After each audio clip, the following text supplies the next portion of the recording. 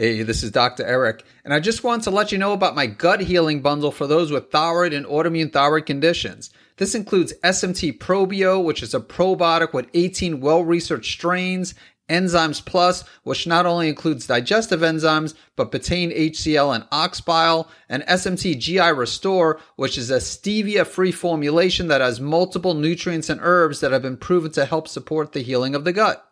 To learn more about this, you can visit guthealingbundle.com.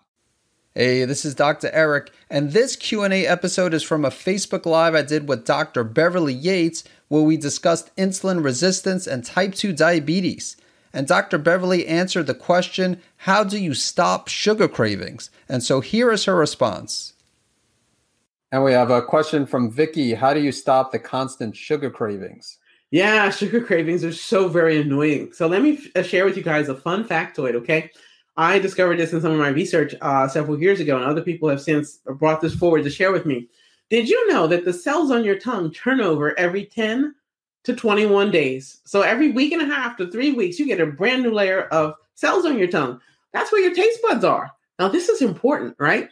Because if you've got a taste for sugar, if you have a sweet craving, if the sugar bug has bitten you, you can give yourself some time. This is not something that's going to go away in 24 hours. But you can make a change over the course of 10 to 21 days, for sure. I find that the herbs can really help, like gymnema and especially fenugreek, with that craving for sugar. Also, those leafy green vegetables, like I said at the beginning of our interview time here, those leafy green vegetables, you know, in the Facebook group, we have this hashtag of greens, baby greens.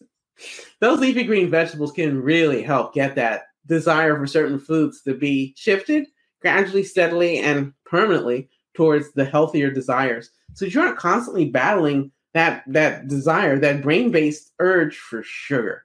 So that's a great way, either the herbs, the veggies, and then another tip is simply to try to eat some things that you don't normally eat, especially if they tend to be bitter. Get your tongue, your palate used to eating things that are a variety and have different flavor profiles than sweet. So much of U.S. food, especially fast food, is all about sugar and salt. Thank you for listening to the Save My Thyroid podcast. If you haven't done so already, make sure you hit subscribe to stay up to date on the latest thyroid health-related topics. And if you enjoyed this episode, please consider leaving a review. Thank you so much for tuning in.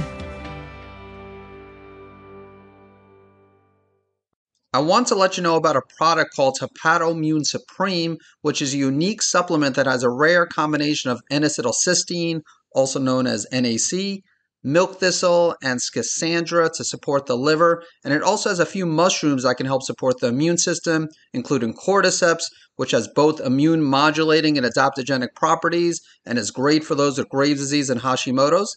To learn more about Hepatoimmune Supreme, visit SaveMyThyroid.com/liver support.